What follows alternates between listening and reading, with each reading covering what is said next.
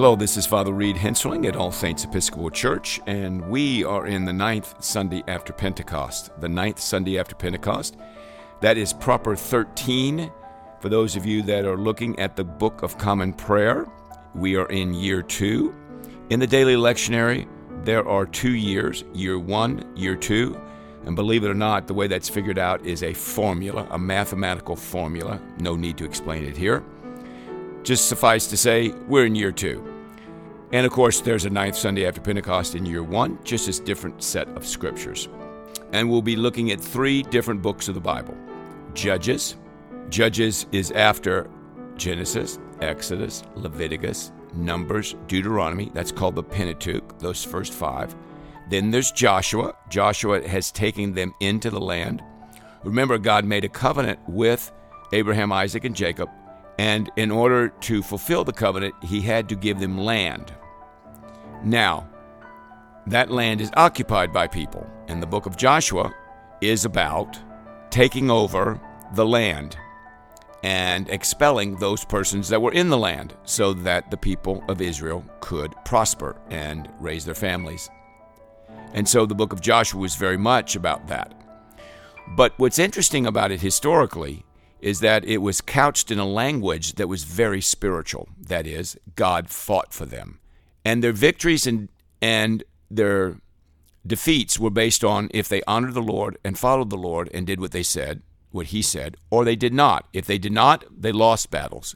And if they obeyed him, they won battles. And the point that I made on this teaching, this Word of God teaching, is that if you and I will obey the Lord, honor him, listen to him, then we will prosper. Our enemies will be defeated. Now, I can't tell you how all that is going to be played out in your life, but I can tell you that that's a very important biblical principle. And if we do not obey the Lord, and we do not do what he says, then there are going to be consequences, and they're going to be significant. So we have the book of Judges, which is about the 12 tribes of Israel being broken up, or the land being broken up according to the 12 tribes of Israel, and each of the 12 sons would have an area. And I asked you to look at very closely Judges chapter 2, which explains the whole situation of if we honor the Lord raises up judges and blesses us. Judges are basically leaders. And if the leader will follow God and the people will follow the Lord, then God can do great things. But if the people do not follow the Lord and the judge does not follow the Lord and the Lord is not with that person, they will be defeated. We'll come back and look at Judges chapter 6 through Judges chapter 9 in a few minutes. Secondly, we have the book of Acts, and I told you last week we'll be in the book of Acts for some time. We will be in the book of Acts for some time, and we will be looking at Acts chapter 2 through Acts chapter 4. And then the third book is a new book, the book of John. We will be looking at the book of John, just a fabulous book. I love John. It is my favorite book of the Bible. Of the 66 books of the Bible, 39 in the Old Testament, 27 in the New. If you said, Father Reed, what is your favorite book of the Bible? You can only have one book, Gospel of John. Easy answer for me. And so we begin at the famous first chapter, which is called the prologue, chapter 1 through 18 on Monday, August 3rd, and we go through chapter 2. Okay? So let's begin with Judges chapter 6, and that just is a basic overview. So again, what you want to do in your reading is you want to read it on a daily basis. So I was reading the lectionary today and try to do so every day. If I miss a day, I just double up and catch up on the reading before. So let's say I miss Monday and Tuesday, and today is Wednesday. So I read Monday and Tuesday, and then I read Wednesday. I don't skip Monday and Tuesday because I missed it and go straight to Wednesday, because there is a progression and there's a building up of the books. It's not haphazard anyway. Those of you know, most of the time where one verse ends, it picks up the next day. Now, sometimes in the Old Testament readings, for those of you that have been following me for several weeks, know that the Old Testament's a little bit more eclectic. One of the reasons is there's a lot more verses in the Old Testament. So not every verse is covered. but many, many, many of the verses are covered. So, Judges is the 7th book of the Bible, first 5 of the Pentateuch, Joshua, and now they're going to live in the land. And again, for those of you scholars and want to make sure you get the best readings from Judges, chapter 2, verse 6 to 23 is very, very, very important. Okay, we go to Judges chapter 6, and we have the story of Gideon. It's a wonderful story, how God used the least of the least. And in verse 1, and the Israelites did evil in the eyes of the Lord, and for 7 years he gave them into the hands of the Midianites. There's a perfect example of what I just said. The people did evil. They didn't do what God said. God turned them over to the Midianites.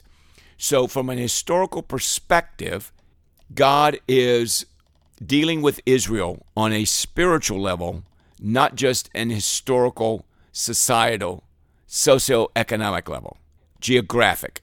It's very much their relationship with God.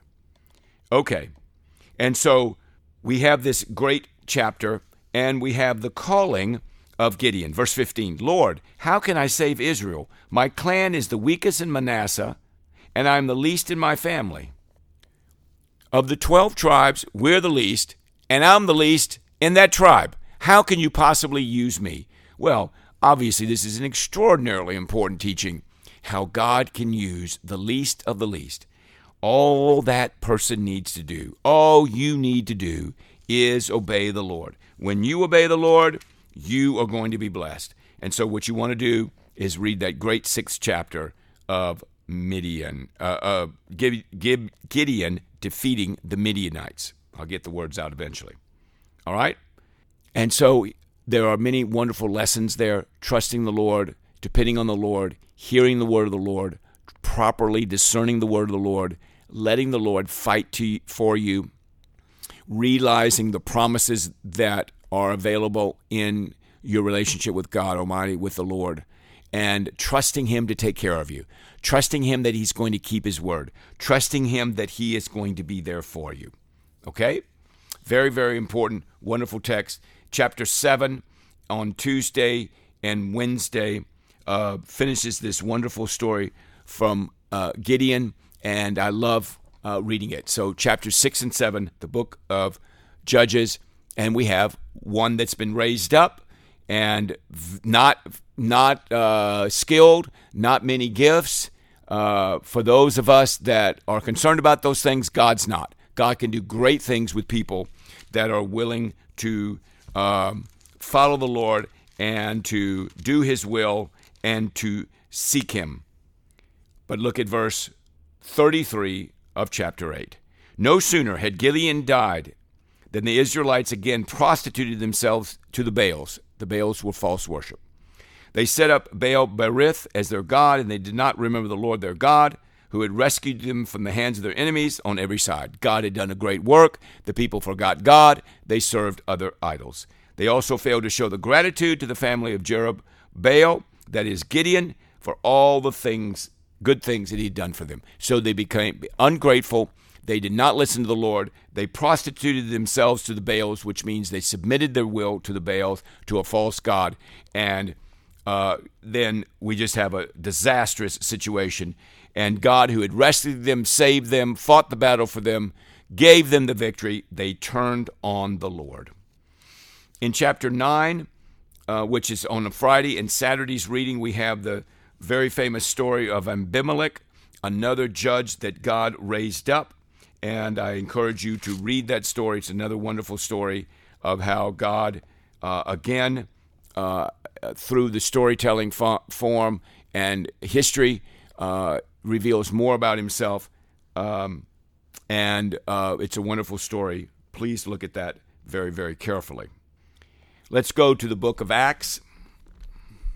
The Gideon story is much more famous than Abimelech's story, but again, I hope that you enjoy those readings as we now go to the book of Acts.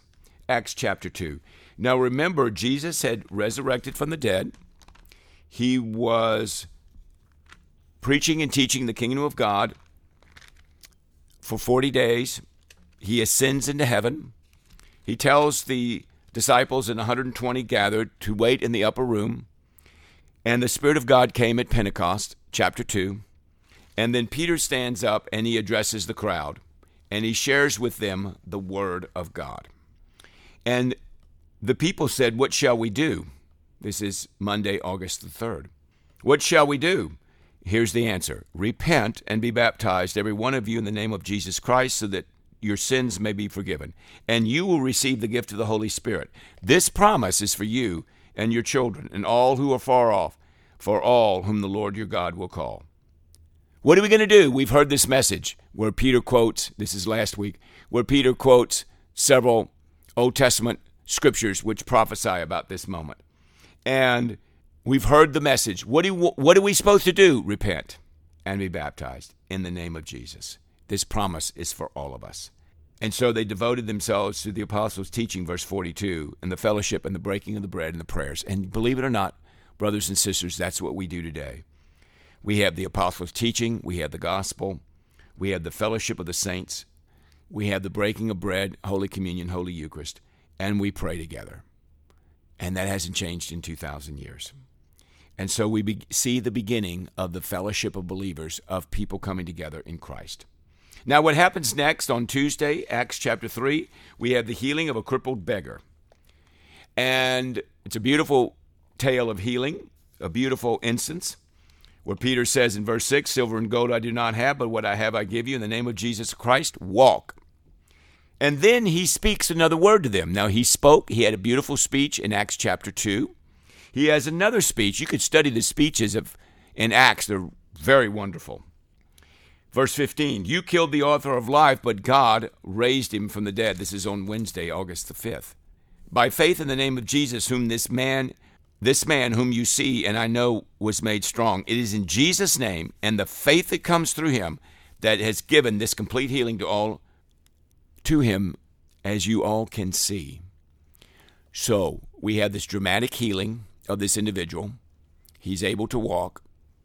Then Peter explains to them that this healing came not by them, but by Jesus Christ. "Repent," verse 19, remember I just said that in chapter 2, "and turn to God so that your sins may be wiped out and the times of refreshing may come from the Lord." And then he talks a little bit about Jesus. So what we have here is we have the coming of the Holy Spirit in chapter 2. We have the ascension of Christ in 1.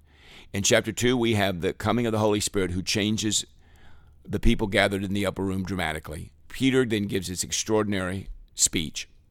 The people ask, "What are we going to do?" He says, "Repent and be baptized in the name of Jesus."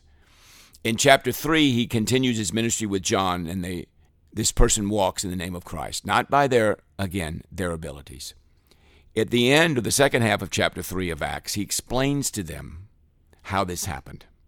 In Acts chapter 4, he then appears before the Sanhedrin.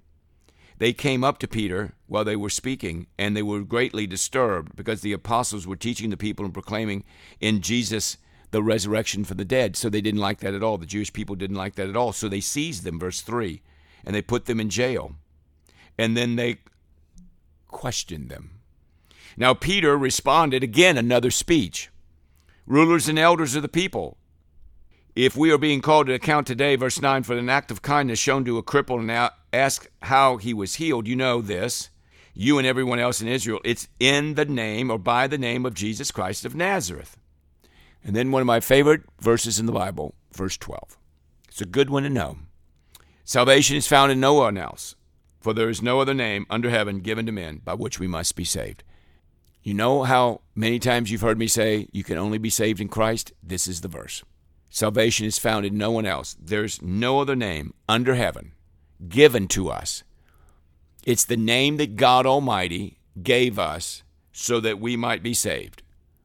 So this is the answer to salvation. This is the answer to how you're going to get to heaven. This is the answer about eternal life. Christ. And so that's what we see in Acts, the proclamation of Christ throughout the 28 chapters of the book of Acts. Okay? And we'll be in the book of Acts for some time. When they saw the courage of Peter and John in verse 13, which is on Friday, they took note of these things. They had been with Jesus. And so we finish off on Saturday, 4:32 to 5:11, all the believers were in one heart and mind, verse 32. With great power the apostles continued to testify to the resurrection of the Lord Jesus, and much grace was with them all. And then we have the story of Ananias and Sapphira, who did not obey the Lord, and the Lord struck both of them down dead over their giving. So this is an extraordinary text about giving, so read that one closely. It's quite profound and quite scary a little bit. It sure got a lot of people's attention.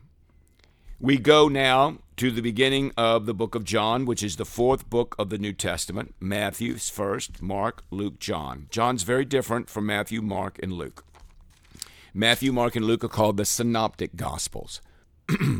They are patterned after one another. They're very close to each other.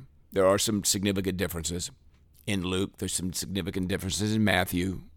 It seems that Matthew and Luke follow Mark, but Luke has some of his own theology and healings and stories to tell about Jesus, and Matthew does too. But when we get to John, it's a whole new thing. And I could talk about John forever, but I'm just glad that you're going to be reading it over these next several months. And so we have the prologue. In the beginning was the Word was with God, and the Word was God. He was with God in the beginning. Through him all things were made. Without him nothing was made that has been made. Jesus is a creator. In him was life, and that life was the light of men. The light shines in the darkness, but the darkness has not overcome it or understood it. And this man is the Savior of the world, the Creator of the world, and in him there's life. Remember, salvation is found in no one else. There's no other name under heaven given to men by which we must be saved. John 1:14, the Word became flesh and lived for a while among us. We have seen his glory, the glory of the one and only Son who came from the Father, full of grace and truth. Fabulous verse. So who's the Word? The Word is Jesus. So this is about Jesus. And we've seen his glory. He came from the Father. He's full of grace and he's full of truth. And then he talks about John the Baptist, his cousin of 6 months elder. And he talks about the beauty of John. No one has ever seen God, but God, the only Son who is at the Father's side, has made him known. God Almighty is made known through Christ. You could read John 1:1-18 your entire life and never completely plumb its depths, but it is a beautiful and powerful text. Please read it often. Then we have the Lamb of God that comes, and we have on Tuesday, John 1:19-28, the response of John the Baptist. Look, the Lamb of God who's coming into the world. On Wednesday, the Lamb of God, the Holy Spirit comes on him. I can see and testify this is the Son of God.